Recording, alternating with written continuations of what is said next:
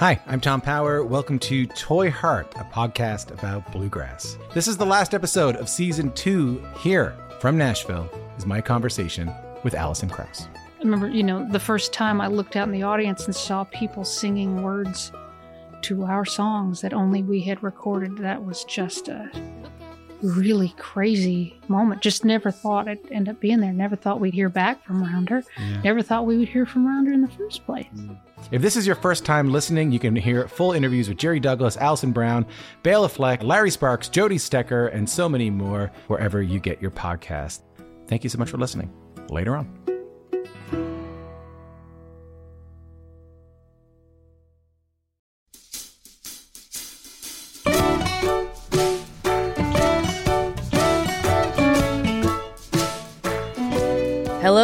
Hello, welcome. It's Basic Folk, where we have honest conversations with folk musicians. I'm your host, Cindy Howes. Jonatha Brooke is on the podcast today. I have always really liked Jonatha Brooke. Her songs are the best. They're sharp, joyful, and very wise, I would say. She's definitely one of those writers that basically knows what to do all the time, which is the basis for why we love pop music. Anyways, I'll talk a little bit about what we get into, but first, let's thank our sponsors for Basic Folk. Basic Folk is brought to you in part by Winterbirds. Their new album, Shaker Songs, takes 18th and 19th century sacred texts from American Shakers and puts it to all new progressive bluegrass compositions, exploring the poetry of this unique community. You can find Shaker Songs by Winterbirds on Bandcamp.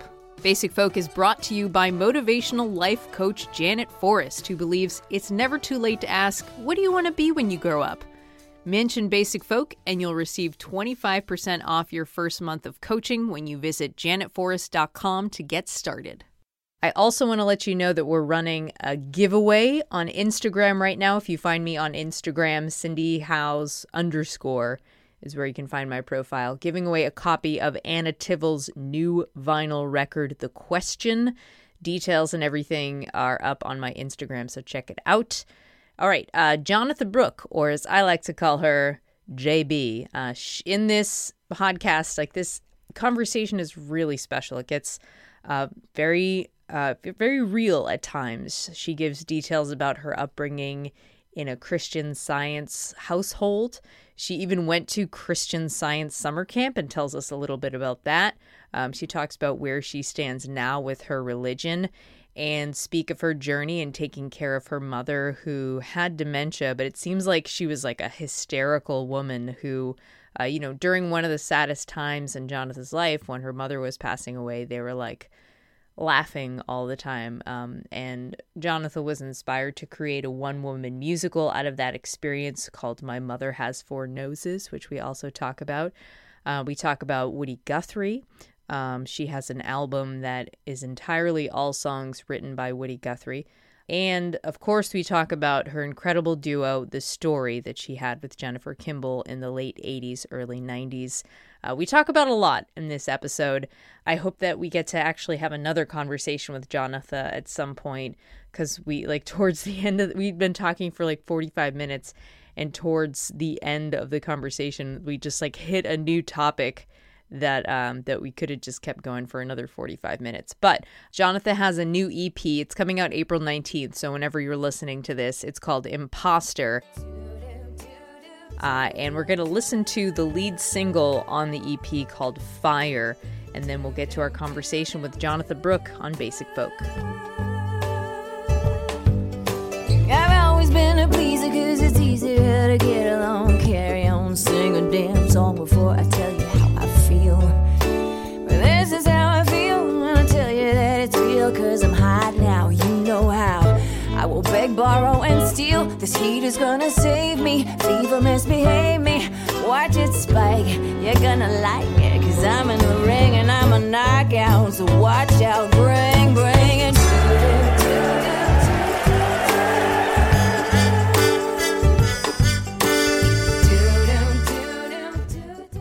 Thanks for doing this, Jonatha Brooke. My pleasure. Thank you. So it's kind of weird right now I'm sitting at a radio station that I used to work at in college, where I first discovered your music, and now I work here. So it's like come full circle. That's kind of cool. Yeah, I remember that I was like very unfamiliar with your music as like a young teen, and I had a co-host on the show, and she was like very aggressive about your music, and we would play 10-cent wings, and she would sing it the whole song, and it was very formidable. Oh, I love aggressive fans.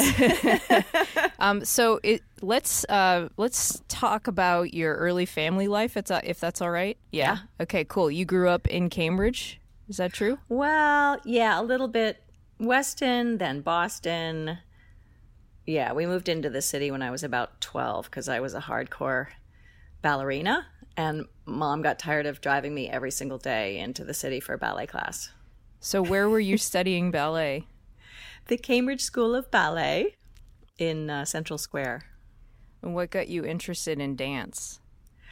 When I was 6, we were living in London, and we were there for like 2.5 years, and we had this option. I don't think, actually, we maybe didn't have the option. We were, I was at a school for girls, Francis Holland School for Girls in Sloane Square in London, and we all took ballet at the Royal Academy of Dance, and I just fell for it. I was smitten. I was just like this thing that inspired me and consumed me. Like immediately? Immediately, I was hardcore. What was your family doing in England?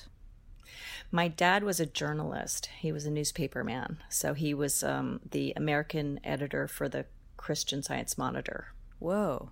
Mm-hmm. And so what was your family like growing up? Were you the only child? I am the youngest of 3. I have 2 older brothers. And what was I it was like? The baby. What was it like growing up with your parents? What kind of parents were they like? They were great parents. I really, especially being older, a little older now, imagining like parenting artsy fartsy kids and like worrying about like how will they make their way in the world, how will they make a living, how will they keep a roof over their heads. They just seemed completely comfortable with whatever any of us would choose. Like we're all teacher, writer, artsy, goofballs, and somehow we're fine, and they supported us in this really trusting way. I want to talk about your mom quite a bit in this interview. She was a literal clown. Yeah. I mean, it was kind of a side thing, but she did for 2 months. She studied clowning at the Cambridge School for Adult Education. And this was back in Massachusetts, right? This is back in Massachusetts, yeah. And so I think I was 12 at the time. It was right around the time we were moving into the city. And I think she was sort of casting about for some other sort of creative outlet. So she went to clown school and she created her own persona. She created her own face with the grease paint and the whole thing, like 2 months of really honing in on a character and an identity and a name and the costume. Her friend Nancy made her this polka dotted suit, and she got the big floppy shoes, and she had a bowler hat and this weird blonde curly like Harpo Marx wig, and she became Stony the Clown. So like any excuse to get into clown character, she would do it. Why? And I was 12. I know, it's like seventh grade isn't hard enough, right? Yeah. I think that there was this sort of performer side of her that never got let out, and it was exciting for her. And I think especially my brothers, who are older than I am, they're 6 and 8 years older than I, like they didn't have a lot of patience for Mom's quirky outbursts and her little performances of like drama or poetry.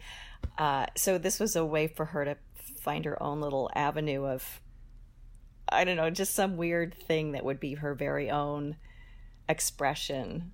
And then the irony is that when she got Alzheimer's, she just fell even more naturally into this clownish role. Oh, wow. And she had sort of a built-in audience with me and the other caregivers that were caring for her. Oh wow, yeah, I have so many questions about that time in your life, but is it okay to return? We'll return to that. Yeah. So I want to talk about how you first came to the guitar. You got a guitar when you were 12. Yeah, I had gone to summer camp, and there was this woman. Ooh, what kind of summer camp did you go to? It was a Christian Science summer camp. Wow. Yeah. But one of the counselors was named Mindy Jostin. And she sang with John Mellencamp, and she sang with the Hooters, and she was a badass. And she just, every afternoon she would like hang out and sing songs, and we would all just be like, oh, Mindy Jostin. And she was also like super hot. So she had this like pistachio green bikini, and she got really tan. And I'm a redhead, so I'm never ever going to be tan in my life. But I was just sort of obsessed with Mindy Jostin, and I wanted to be just like her. So I just begged and begged and begged, and finally got a guitar for Christmas after that summer camp. So I want to know more about what Christian Science summer camp is like. Well, it's kind of like every other summer camp, except that you are everyone's a Christian Scientist. So if you stub your toe, if you have a headache, if you whatever, you pray. You don't. There's no nurse. I mean, unless there's something catastrophic, in which case I'm sure they have sort of directives as to like, okay, in the case of emergency, should we treat the kid? And then maybe they would take you to the hospital. But luckily, I didn't see any major mishaps. Well, that's good. Yeah. Were you raised a Christian Scientist? Yep. Yeah. And how do you feel about that now? I am not a Christian Scientist. Yeah, it's so complicated. I don't know if you've read the book Educated by Tara Westover. Mm-mm. It's a weird thing because I don't want to call it a cult, because that's a little harsh, but it's definitely, when you're little, of course you're whatever your parents are, you're indoctrinated, in good or bad ways. And sometimes it takes a while to realize, wow, this really is not for me. I need to get out of this. But at the same time, as much as I'm pretty adamantly not a Christian Scientist, and I'm very angry about its teachings, just in terms of saving your own life if you need to, I still defend it. And I think that's very typical for people. I think a lot of people would say that who've come out of very intense religious upbringings, who then leave the church. There's still this really complicated relationship to defending it, and yet being super critical of it and not wanting any part of it anymore. Well, yeah, it's got to be tough if people that you love are still following the doctrine. And suffering. I think that I witnessed so much suffering as a child in my family, in particular, both my parents, and it instilled such a sense of helplessness. And then as I found medicine myself, and as I dealt with my own physical whatever happened, through doctors, who I love, it brought up this rage of like, how could you, my mom in particular for 20 years had this skin cancer that went unchecked, because she was absolutely convinced that she would be healed through Christian Science, through prayer. And, growing up that way, I was like, okay, Mom, I'm with you. I'm rooting for you. And then after 20 years, it was like, oh my God, this is a disaster. This is an emergency. There was nothing left of her face. And finally she sought medical treatment. And it's something that now that I know, having been to the dermatologist, it would have been a 5-minute session, and they would have just taken off a tiny mole, and it would have been fine. Wow. So that, I witnessed so much of that I really struggle with my anger about it, and especially caring for her through those medical emergencies. like being the one to step up and say, okay, I got you, Mom. Come live with me. We'll deal with this. Wow. Was that a little heavy for early in the morning? It was perfect. Well, that's why this show, my mom show, my one-woman show, is called My Mother Has Four Noses, because it's literally, she had 4 prosthetic noses after they fixed her up. Like, there was nothing left to work with, so they had to make her a prosthetic nose, and when they do that, they make you 4. Were they all the same noses? They're exactly the same. Was one a clown nose? Design. I know she was actually she had such a great sense of humor about it. And that was the most beautiful thing about my mom's spirit. She would joke with the maxillofacial surgeon and with the reconstructive woman who was a goddess. Like, well, can you make me a red one too? But no, they made her 4. They're all the same exact pattern, but she pigmented each of them differently. It's like fine art. They draw in like pores and little red veiny things so they look natural. And then some are lighter and some are, 2 of them are a little lighter and 2 of them are a little darker. So when you were taking care of your mom and she got Alzheimer's and dementia, I'm interested in how that affected her faith. That is a brilliant question. It still makes me emotional after 6, 7 years.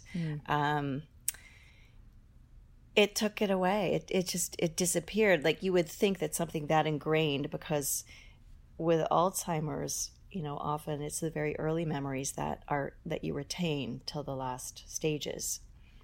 Early, like the songs you learn as a kid, you can still recall them. Smells and poetry and those sort of early things. For my mom, the very thing that just provided her such solace and was her sustenance for so many years just disappeared, and nothing could comfort her. Not the hymns that she used to love to sing, not reading her the Bible, not reading her The Science and Health, which is the textbook of Christian Science. And it was devastating. And most of her sort of Christian Science friends abandoned her too. Oh, and wow. that was another source of deep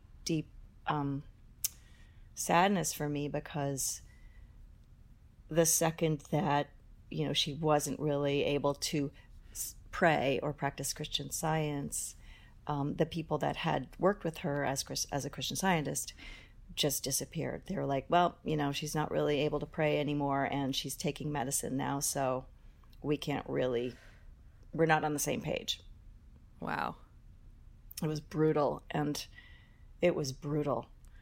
Did she understand that was happening, that the people of her faith had left? I think at that point it was luckily a pivot that she was far enough advanced with the dementia that it wasn't specific to her. It's just that she couldn't find this one person. And she would call her like 20 times a day until we had to unplug the phone. And then start creating other stories around where this person was. And then luckily it was like a month-long period of great turmoil and anguish.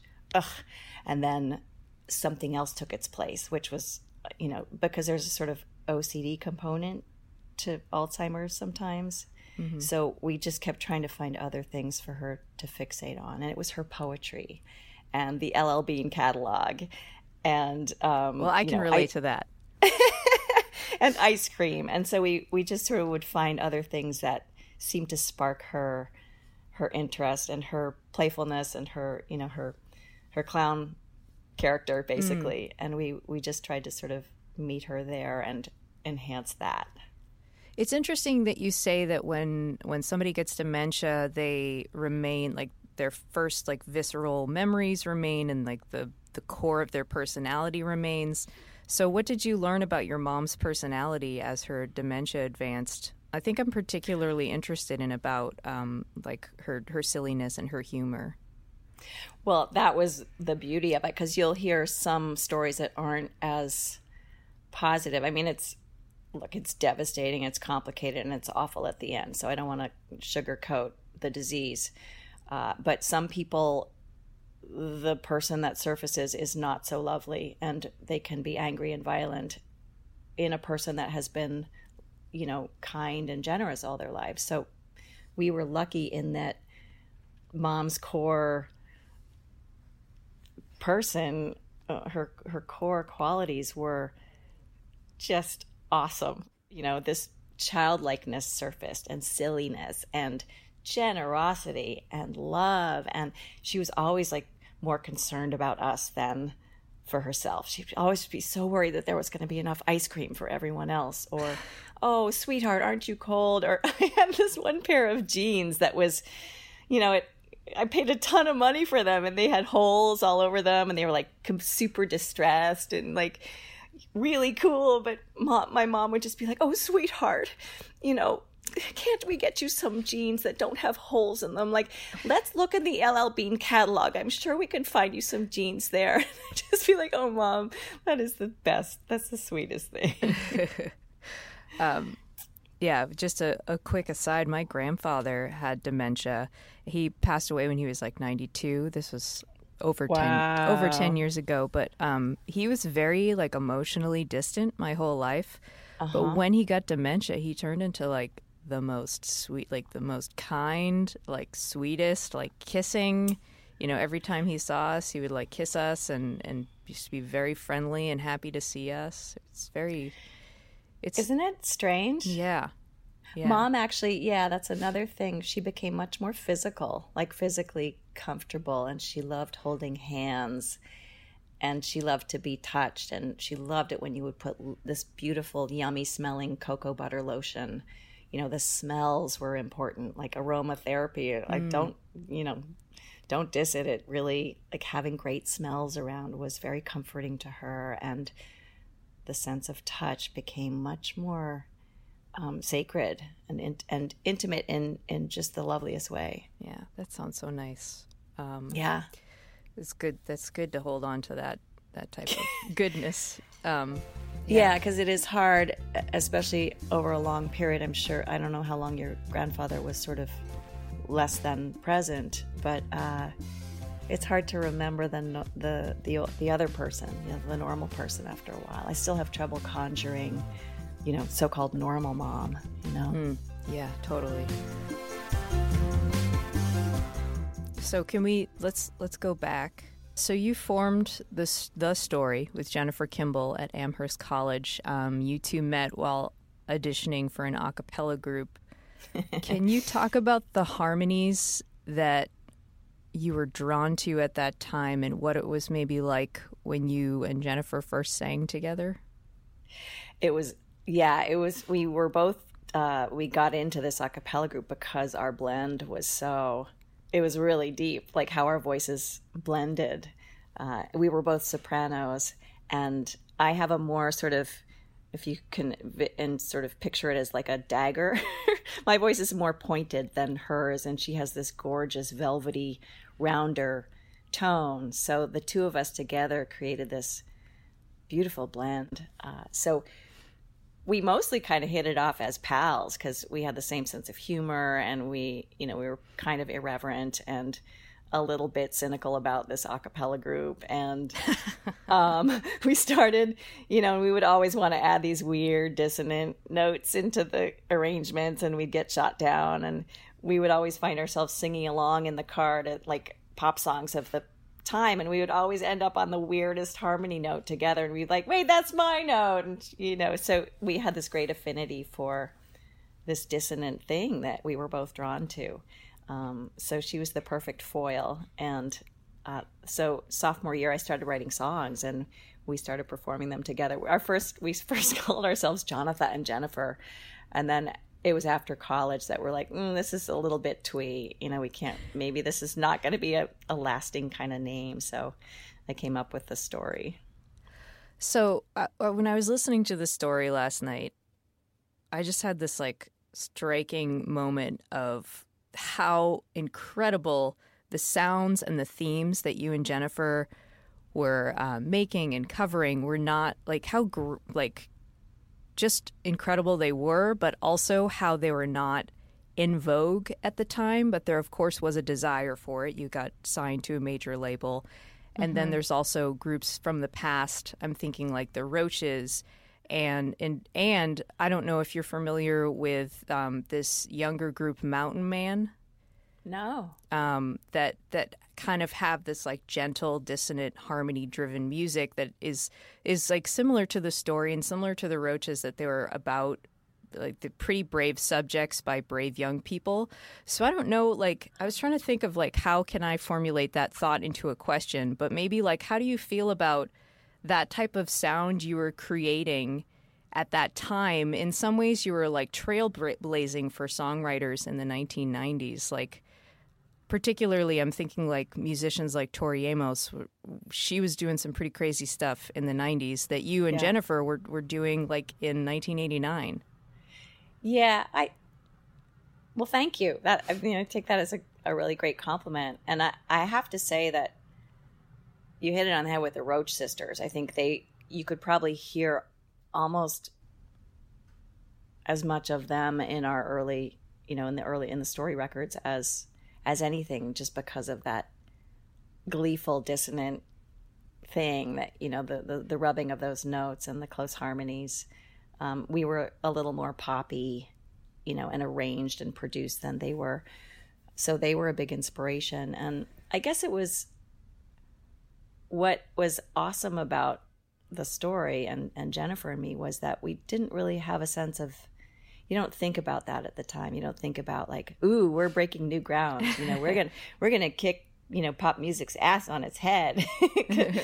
It's more like, oh my God, someone just gave us $250,000 to make a record. Let's go have some fucking fun. Let's go rock this thing. And that was what was so exciting, was to be in this playground of, you can do whatever you want. You've got like a month in a fancy pants studio. You can call all your favorite musicians and see what happens. And you have like as many vocal tracks as you want. So you can do like 15 harmonies, yay! So it was just kind of like, wow, this is really cool. These are the things that are I'm thinking about right now, and this is what I want to say, and let's just see what happens. And so I guess it just sort of felt like we were still finding our sound, so we were just lucky, I guess. It's always luck and totally. Timing. Yeah. So not to just jump around all over the place, but after the story, you had such a wild career, and I think the 90s in general were such a weird time for music, and you rode through it. You did well in the early, also, and into the early 2000s, where everything compared to the 90s, it was far more weird and bizarre, and everything kind of blew up in the business. How do you reflect on that crazy amounts of change in the industry that you've seen over the years? Did you ever want to quit? Was there something that was constantly driving you throughout that? Wow, these are such great questions, I have to say. Thank you. It is amazing to look back over the 90s into the 2000s and the major label deals. I had 4 major label records, and then I've made, I think, 9 now on my own label. And the constant recalibrating, I think that's what the real sort of test of your mettle is. Number one, do you have to do this no matter what? Answer, yes. This is what I do. This is what feeds me. I love making records. I love writing songs. I love touring. And then the reality of it is can I afford to do this? Because at a certain point, you are on your own. It happens to almost every artist. It's, the 0.1% that stays on top and is making great money for their careers. It's you really have to recalibrate almost for each record. Like, okay, how am I doing? Can I still do this without, wanting to kill myself? How will I pay for it? And how do I define success? What's enough for me?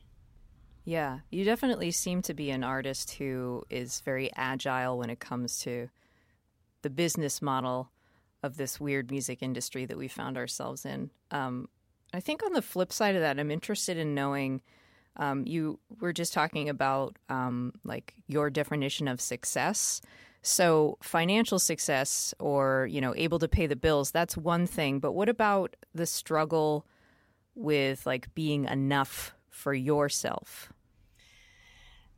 Yeah, that's an ego thing, really. And I think that there are times when I've struggled because I sort of feel like, oh my God, this is the one. Like 10 Cent Wings was the record for me that I thought was like, this is my masterpiece.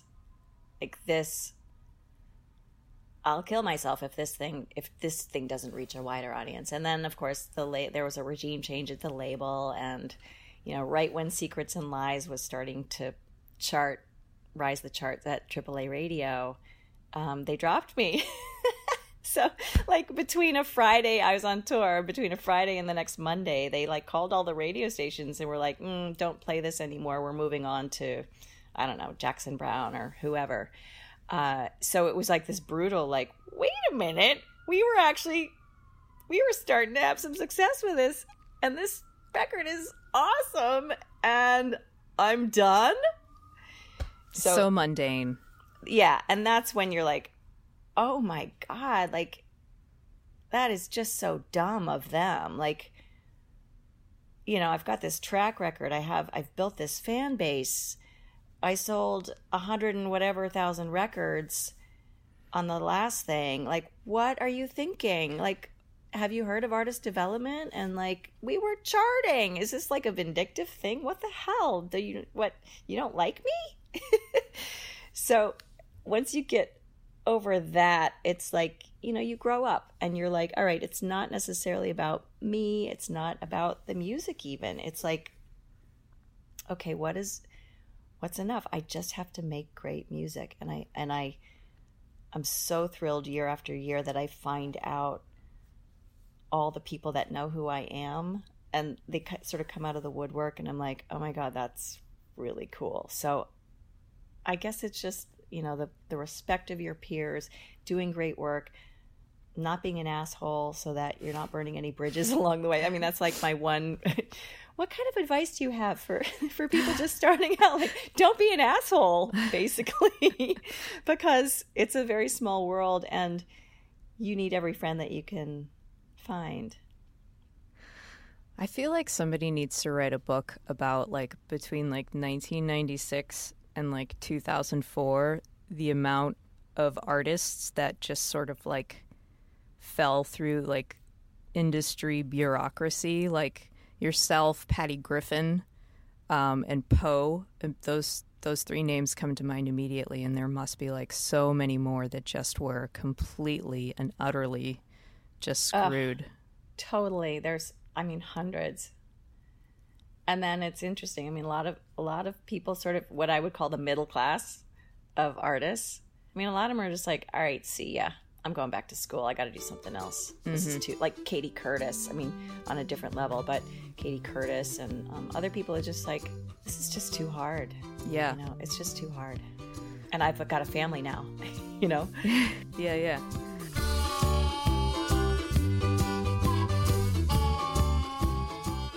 Okay, let's talk about our boyfriend, Woody Guthrie. So The Works is the album where you got to go into the Woody Guthrie archives and select songs that were never recorded before. First of all, like, what were the archives like physically like? Like, I'm imagining like a bank vault.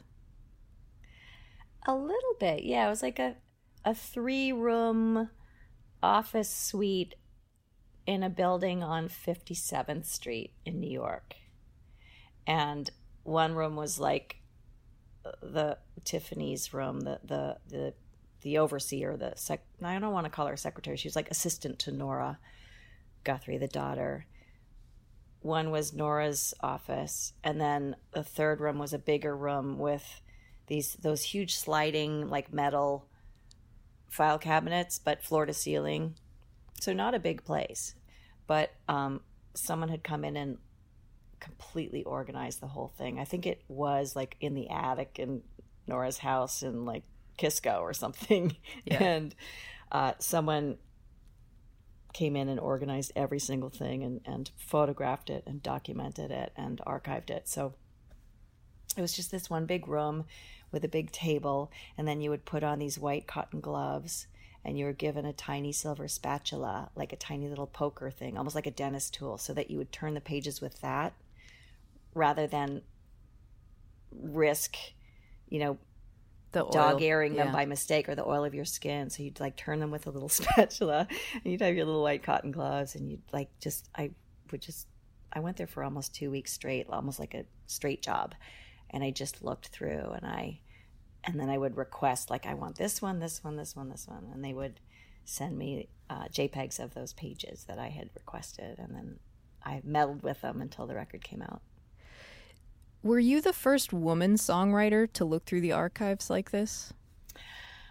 I think I might have been the first woman, like, given that full-fledged access and the trust of, I had her complete confidence, and she was just like, go for it, do what you got to do, because don't worry about Woody, he's going to be fine. This should be about you. This is your record, and it's going to be beautiful. And she was really drawn to this first song that I'd written, which was sort of like a little test run for a benefit concert, and we really hit it off after that. She's like, okay, let's go. I think maybe someone had come in, I don't know if it was Cheryl Wheeler or another sort of folk artist might have come in, another woman, to do like a one-off. But I think that I was the first that wanted to do a full. I mean, there was Wilco and Billy Bragg that did those two records, but I was the first girl to do a full record. You brought out this very tender and loving side of Woody on that record that I think hadn't really been seen before, and I wonder if that was intentional, or if if it impacted your search to know that you were maybe the first woman searching through these archives. Maybe I'm shooting blanks here. No, not at all. I mean, I don't think it was conscious. It was what I was drawn to and surprised by. Because I found these like gorgeous love poems and these things that he'd written from a woman's perspective. Like, I didn't even have to change the gender of the poetry. So it was more like, oh my God, this is here too. It's not just, political songs or, even kids songs. It was like, oh my God, this guy has so many facets. I'm so drawn to this one because no one knows about this side. So it was more like, what I responded to was just, I get this little Twitter in my tummy, and I'm like, okay, that must be for me. That's so cool. So you found some like pretty bizarre stuff in there as well, that you've talked about in interviews past, but all encompassing. How did getting to know Woody Guthrie through this process change you, and in what ways did you most connect with him? It changed me because I think his example was, he was so fearless. And I witnessed that in like seeing all of this. They saved everything. So there was stuff on napkins. There was weird stuff he typed on wrapping paper. There was hotel stationery. There was things that he had painted in a sketchbook and then written over. It was his fearlessness that really changed me and inspired me, because it made me less precious about my own process, because I get pretty damn precious and pretty damn paranoid. And so it was this really painless process, and it felt like he was in the room with me collaborating. It felt like he was on my shoulder going, come on, man, let's do this thing. That was wicked inspiring. I love your use of the word precious. I notice you use it like throughout your career. You've used it quite a bit in interviews, just to talk about like how your process is as a songwriter. So I'm really happy that you brought it up in this interview too.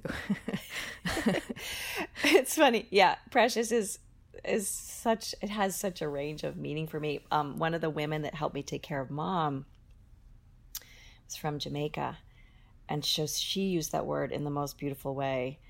Like she'd say, "Oh, my precious, how are you doing today, my precious?" And so it's like this twofold thing. Like now to me, it's a sacred word as well as the way I define myself when I'm sucking. So Imposter is your new EP, which the cover of the EP that's real. It's you playing a bass drum with no clothes in the middle of the street. Yeah, I just took a real leap. I had this idea and then I did it, and I'm like, screw it. I'm going for it. It's great. You have a very pop-centric mentality, like a very bright personality to, I think, not that I know you personally, but just viewing you over the years, your sense of style, the way you are in interviews, you're very bright. Oh, thanks. But it's ironic. There is this like depth and sophistication that you capture so elegantly in your music and in your personality. Do you see that duality, and how do you work with those two sides of yourself and your music? Oh my God, you're wicked. You're so fucking smart. Thank you. This is the best. I swear to God, like, no, these are incredible questions. It's like I'm getting emotional. Oh. I guess it's like, can you ask it again? That's such a like the fashion and like pop sensibility, but also having a depth of sentiment. I guess, okay, so maybe it's like the religion has probably influenced that, and my love for literature and poetry. I am my mother's daughter. She was obsessed with poetry, and she was a poet. And I'm deeply emotional, and I think that I write when I'm emotional, and I think that I try to get at deeply emotional things and complicated things, and sometimes I get it right, and I hit the emotional nail on the head, and it becomes maybe a detailed, faceted expression, but it's also universal. A song like Because I Told You So, that's one where I got it. And even So Much Mine, which is complicated. It's a story song. It's a complicated song, and it's complicated harmonically, and there's counterpoint, but thus the sentiment gets at this very deep, complex relationship that is universal, mothers and daughters, and that struggle. On the other side, I'm a pop songwriter. I love a great hook. I love a chorus that just gets in your head and is singable and happening. And I guess because I was a dancer, I've always sort of been in my body and liked nice clothes and like feeling funky and looking good. And so I guess my image has been, I'm conscious and I'm vain enough, I guess, that I want to look good too. And that's a really interesting transition now that we could do a whole other interview about, is like, that watching yourself age and suddenly being like a very different, like invisible in a way that you never were until suddenly you are invisible. And there's a power in it. And there's also a very interesting thing you have to make your peace with. It's another recalibration. So there's the artistic recalibration, then there's like the being a woman and being 55 recalibration of like, who am I now, and am I good with this, and how am I going to be comfortable in my skin, because this other sense of power that I had around my physicality is not kind of part of my arsenal anymore necessarily. That sounds weird, but no, it makes sense. But it's super freeing too, because I'm not trying to be the cutest girl in the room. I don't give a shit, because that's what Fire is about. The song Fire on the new record is about like, all right, I got this, because I don't need you to like my ass anymore. I'm not really worried about that. I want you to listen. Yeah. So in looking back on, coming of age as an artist in the 90s, was it a struggle to negotiate with the perception of either of those sides? So it seems like back in the 90s, and maybe forever, it seems like women could do no right. You were either like the whore or you were the shrew. Do you feel that? And what was your experience there? I think earlier I was insecure enough to just want to be pretty. It just doesn't that take up so much of your time? It's so exhausting. It's so exhausting and so dumb. And at the same time that I was sort of probably publicly, militantly like, I don't give a shit. Of course I did. Of course I did. I wanted to be pretty in the pictures, and I wanted to look cute in my little weird... some of the pictures, some of the shit I wore back in the story, like Jennifer and I would just be mortified to see some of it. But it's just so hard. It's heady and it's complicated, and just being female is so complicated because it is so much about other people's gaze and how you are perceived, and you are the person that is imposing that gaze on yourself. We're taught that. We're grown that way to like always be conscious of how other people are seeing us. I think that's a book I read in college, Ways of Seeing, the John Berger book, or is it Berger, where he really gets specific about like it's a very female thing to be, number one, seeing the world, but also always conscious of how the world is seeing you. And it's wicked hard. I don't think I answered the question, but no, but we definitely have cracked into another topic that we'll have to cover in part 2. Yeah, I hope we can have a part 2. Yeah, me too. Well, this has been a real pleasure. Thank you so much for taking the time. Likewise, I so appreciate this conversation. Honestly, thank you so much.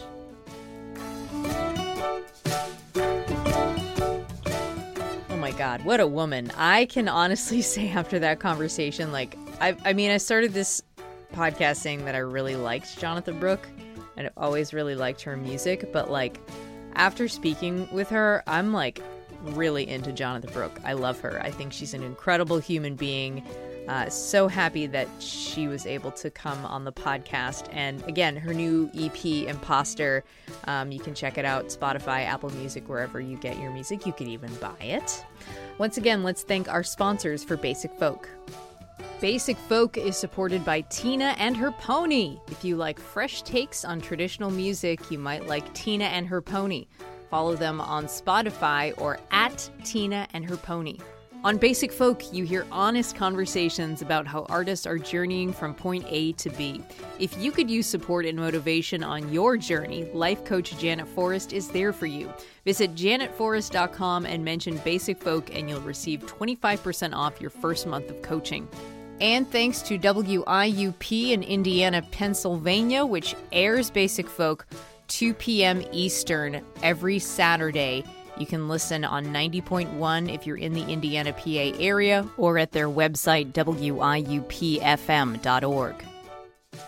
Laura McCarthy produces Basic Folk. Lindsay Myers is our business manager. Alex Stanton of Townspeople does our music. I'm Cindy Howes. I host this podcast. Also, you can go to my website, cindyhowes.net, sign up for the Basic Folk newsletter that you'll get once a week with just wonderful whimsical quips about the guests on Basic Folk and, whatever I feel like telling you about. There's also a new Facebook group with 300 members, which is awesome. I post pictures of my cat and ask you questions about your favorite music. I would be so honored if you could join us on Facebook for Basic Folk Basics. And that's about the sum of it. Thanks again, and we'll talk to you next week. Okay, bye.